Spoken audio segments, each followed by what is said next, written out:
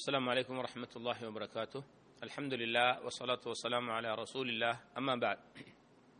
அன்புள்ள சகோதரர்களே, தாய்மார்களே, இப்போது நாம் ஹஜ்ஜுடைய இந்த செய்தியை விளங்கிக் கொள்ளும் விஷயத்தில் அர்கானுல் ஹஜ், ஒரு ஹஜ் செய்யக்கூடிய ஹாஜி இதனுடைய என்ன ஃபர்துகள், ஹஜ்ஜுக்கு என்ன ஃபர்துகள் இருக்கிறது என்பதை நாம் விளங்கிக் கொள்ள வேண்டும். ஹஜ்ஜுக்கு 4 ஃபர்துகள், இதுக்கு ருக்குன் என்று சொல்லப்படும் 4 ருக்குன்கள் இருக்கிறது, கடமை. இதை கட்டாயம் செய்யணும். இதுல ஏதாவது ஒன்று விடுபட்டுட்டா அவருடைய ஹஜ்ஜை இல்லாமல் போய்விடும். இதுக்கு அடுத்ததாக நான் சொல்லுவேன் வாஜிபாத்துல் ஹஜ், ஹஜ்ஜுடைய வாஜிபுகள்.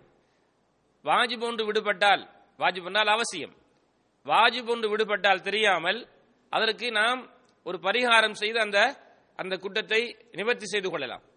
ருக்குன் ஃபர்து விடுபட்டால் அதற்கு என்ன செய்ய முடியாது, பரிகாரம் கொடுத்து நிவர்த்தி செய்ய முடியாது. இதுதான் ருக்குனுக்கும் ஃபர்துக்கும் வாஜிபுக்கும் உள்ள வித்தியாசம். முதலாவது இந்த ஃபர்து, இஹ்ராமுடைய அணிவதுடன் நியத்து வைக்கிறது. நியத்து, அதாவது எப்படி ஒவ்வொரு அமலுக்கு நாம நியத்து வைக்கிற அவசியமோ அதே போல ஹஜ்ஜுக்கு உம்ராவுக்கு நாம் நியத்து வைப்பது என்ன, இது ருக்குன், இது ஃபர்து. எல்லா நியத்துகளையும் நாம் உள்ளத்தால் செய்யணும், உள்ளத்தால் நினைத்துக் கொள்ள வேண்டும். இந்த ஹஜ்ஜுக்கும் அவ்வாறு தான். அதோட என்ன செய்யலாம், அதை வெளிப்படையாக சொல்லலாம். ரசூலுல்லாஹி ஸல்லல்லாஹு அலைஹி வஸல்லம் இதுக்கு ஒரு முன்மாதிரி நமக்கு காட்டியிருக்கிறாங்க. மற்ற அமல்கள் அப்படி செய்யல. ஆகவே இந்த ஹஜ்ஜுடைய உம்ராவுடைய நியத்தை மனதால் எண்ணுவதோட நாவாலும் சொல்லலாம். உதாரணமாக நாம் சொன்ன பிரகாரம் தமத்துஆ, கிரானா, இஃப்ராதா எந்த வகையில நீங்க செய்ய போறீங்களோ, லப்பைக உம்ரதன், லப்பைக ஹஜ்ஜன், லப்பைக உம்ரதன் வ ஹஜ்ஜன் என்று நாம் நியத்து வைப்பது, மனசால் சொல்வதை வாயால் சொல்லிக் கொள்வது. இதே நேரத்தில் இப்ப இந்த நியத்தை வச்சுட்டாங்கன்னு சொன்னா அவங்க என்ன, அவங்களுக்கு அந்த இஹ்ராமுடைய அந்த ஹஜ்ஜுடைய உம்ராவுடைய கிரிகை ஆரம்பித்து விட்டது. இந்த நியத்தை வைக்கும் போது ஏதாவது தடை வரும் என்று நமக்கு பயம் இருந்தால், ஏதாவது தடை வந்துடும் அப்படின்னு பயம் இருந்தால், என்ன தடை, ஒரு நோயாளி அவருக்கு தொடர்ந்தும் என்ன செய்ய முடியல, அந்த அந்த அமலை செய்யாம இடையில் அவருடைய நோய் வந்து அவரை தடுத்து விடும் என்று. சிலருக்கு அடிக்கடி நோய்கள் வருவது, மயக்கம் ஏற்படுவது, ஃபிட் ஏற்படுவது, அது மாதிரி அவருக்கு அந்த பிரயாணத்தில் அந்த முழுமைப்படுத்த முடியாம இடையிலே பகைவர்கள் நம்மை தடுத்து விடலாம், சண்டை நடக்கக்கூடிய ஏரியா, நம்ம போறதுக்கு அந்த எதிரிகள் விடுவாங்களோ அல்லது ஆபத்து தடுத்து விடுமோ என்று ஏதாவது ஒரு பயம், அல்லது அவங்க போகக்கூடிய வழியில ஆபத்தான மிருகங்கள் இருக்கிறது அதனால ஏதாவது ஆபத்தை விடுமோ, தடை ஏற்படுமோ என்று ஏதாவது ஒரு பயம் ஏற்பட்டால் அவங்க என்ன செய்யலாம், இந்த நியத்தை வைக்கும் போது ஒரு நிபந்தனை வைத்துக் கொள்ளலாம். என்ன நிபந்தனை, எனக்கு ஏதாவது தடை வந்தால், எனக்கு ஏதாவது தடை ஏற்பட்டால் நான் அந்த தடை வரும் இடத்திலேயே என்னுடைய இஹ்ராத்தை நிறுத்திக் கொள்வேன், இந்த கடமையை நிறுத்திக் கொள்வேன் என்று அவர் ஒரு நிபந்தனையிட்டு அந்த நியத்தை வைத்தால், நிபந்தனையிட்டு அந்த நியத்தை வச்சா அந்த ஹஜ்ஜை செய்ய முடியாமல், உம்ராவை செய்ய முடியாமல் இடையில் திரும்பினாலும் அவருக்கு குற்றமில்லை, அவருக்கு குற்றமில்லை, அவர் திரும்பி வந்துடலாம், இஹ்ராத்தை கலைஞ்சிட்டு திரும்பி வந்துடலாம். அப்படி நியத்து வைக்காம அந்த நிபந்தனை இடாம ஒருவர் நியத்தை வச்சுட்டு போய் இடையில அவருக்கு தடை ஏற்பட்டால் அவர் என்ன செய்யக்கூடாது, இஹ்ராத்தை கழட்ட முடியாது, திரும்பி வர முடியாது. அவர் இந்த ஹஜ்ஜை உம்ராவை முடிக்கல, அல்லாஹ் ஹஜ்ஜை உம்ராவை நீங்க முடிங்கன்னு சொல்லலாம், வாத்திமுல் ஹஜ்ஜ வல் உம்ரத லில்லாஹ், அல்லாஹ்வுக்காக ஹஜ்ஜையும் உம்ராவை முழுமைப்படுத்துங்க என்று. அப்ப இந்த இடையில நம்ம முடியாம திரும்பி வர முடியாது. அப்படி யாராவது வந்தா அதுக்குரிய பரிகாரம், ஒரு ஆட்டை என்ன செய்யணும், அறுத்து கொடுத்து விட்டு தான் திரும்பி வரணும். அதை திரும்ப அவர் என்ன செய்யணும், அந்த உம்ராவை ஹஜ்ஜை மீண்டும் போய் திரும்ப கலா செய்ய வேண்டும். ஆனா இந்த மாதிரி அவர் ஒரு நிபந்தனை இட்டாருன்னு வச்சுங்க, அவருக்கு பிரச்சனை இல்லை, வந்துடலாம், அவருக்கு இந்த பரிகாரம் செய்ய தேவையில்லை, மீண்டும் அதை இதுக்கு கலா செய்ய வேண்டியது இல்லை, அவருடைய கடமையை பிறகு நிறைவேற்றணும். உடனேங்களா, அப்ப நியத்து வைக்கிற கடமை.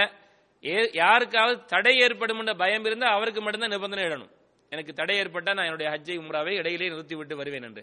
அப்படி இல்லாதவர்கள் இந்த நிபந்தனை போட வேண்டிய அவசியம் இல்லை. பண்ணிட்டீங்களா. ஸல்லல்லாஹு அலைஹி வஸல்லம் துபா பின்த் ஸுபைர் ரலியல்லாஹு அன்ஹு அவர்களுக்கு அவர்கள் நோயாக இருக்கிறேன் என்ற செய்தி சொன்னபோது இப்படி நிபந்தனை எடுத்து சொன்னாங்க, ஃபைன் ஹபஸனி ஹாபிஸுன் ஃபமஹில்லி ஹைது ஹபஸ்தனி, யா அல்லாஹ் எனக்கு ஏதாவது ஒரு தடை ஏற்பட்டா அங்கே அந்த இடத்திலே என்னுடைய ஹஜ்ஜை, என்னுடைய உம்ராவை நான் நிறுத்திக்குவேன் என்று நிபந்தனையிட்டால் அவர் குற்றமில்லை. இந்த இஹ்ராம் உடை இருக்கிறதே, இந்த இஹ்ராம் உடையை பொறுத்த வரையில இஹ்ராம் உடை ஆண்களுக்கு மாத்திரம்தான். ஆண்களுக்கு 2 துணிகள், ஒன்றை கீழ் ஆடையாக அணிந்து கொள்வது, அடுத்தது மேல் ஆடையாக தன்னுடைய உடம்பை போத்திக் கொள்வது. இதிலே ஆண்கள் தன்னுடைய உடம்பிலே வேறு எந்த ஆடையும் அணிந்திருக்க கூடாது, உள்ளாடைகள் எதுவும் இருக்கக்கூடாது. எல்லா ஆடைகளையும் களைந்து இந்த 2 துணிகளை மாத்திரம் கட்ட வேண்டும். வெள்ளையாக இருப்பது சிறந்தது. பெண்களை பொறுத்தவரையில் அவர்களுக்கு என்னல்ல, அவங்களுக்கு இஹ்ராம் உடை என்று எதுவும் கிடையாது. வெள்ளை உடை தான் அணியணும், பச்சை உடை தான் அணியணும், இப்படித்தான் அணியணும் என்றெல்லாம் கிடையாது. இஸ்லாம் ஒரு பெண்ணுக்கு எப்படி உடை அணிய வேண்டும் என்று சொல்லி இருக்கிறதோ அதை ஹஜ்ஜில மட்டுமல்ல எல்லா காலங்களிலையும் நம்ம அதை அணியணும். அவங்களுக்கு நிறமோ துணி முறையோ ஆண்களுக்கு சொல்லப்பட்டது போன்று இஹ்ராம் துணி இல்லை அவர்களுக்கு. ஆண்களுக்கு இஹ்ராம் உடை இருக்கிறது. நியத் எல்லோரும் செய்ய வேண்டும். இது இந்த ஹஜ்ஜுடைய ருக்குன்கள்ல முதல்ல ஒரு செய்தி. இரண்டாவது, அரபாவில் கட்டாயம் தங்கணும். அதாவது துல்ஹஜ் 9வது நாள் லோஹர்ல இருந்து அவர் அன்றைய அந்த கட்டாயம் அவர் என்ன செய்யணும், அரபாவில் தங்கணும். எது வரைக்கும் அரபாவுடைய நாள் நீளுகிறது? அன்றைய இரவு வரைக்கும், ஃபஜ்ர் வரைக்கும்.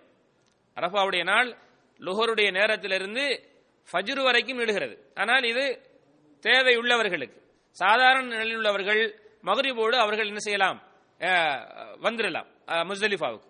ஆனால் அவனுடைய நேரம் எங்க எது வரைக்கும் நீளுகிறது? ஒருவருக்கு வர முடியல மக்ரிப் வரைக்கும் 9வது நாள்ல, அவருக்கு நிறைவில் கொஞ்ச நேரம் தங்கிட்டு முஸ்தலிஃபாவுக்கு வரலாம். செய்தியை விளங்குறதுக்காக சொல்றேன்.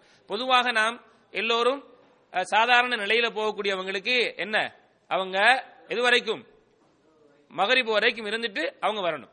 இது கட்டாயம். இதுல தங்காதவர்களுக்கு ஹஜ் சேராது. ஸல்லல்லாஹு அலைஹி சொன்னாங்க, அல் ஹஜ்ஜு அரஃபா. மூன்றாவது, 10ஆம் நாள் செய்யக்கூடிய ஹஜ்ஜுடைய தவாப், இதுக்கு தவாஃபுல் இஃபாதா என்று சொல்லப்படும். தமத்து, கிரான், இஃப்ராத் செய்யக்கூடிய எல்லா ஹாஜிகளும் இந்த தவாஃபை செஞ்சே ஆக வேணும். 4வது கடமை ருக்குன், சஃபா மருவாவுக்கு மத்தியிலே தொங்கோட்டம் ஓடுவது. இந்த 4ம் ஹஜ்ஜுடைய என்ன ருக்குன்கள், ஃபர்துகள். இதை கட்டாயம் ஒரு ஹாஜி செய்தே ஆக வேண்டும். ஆகிரு தஅவானா அல்ஹம்துலில்லாஹி ரப்பில் ஆலமீன்.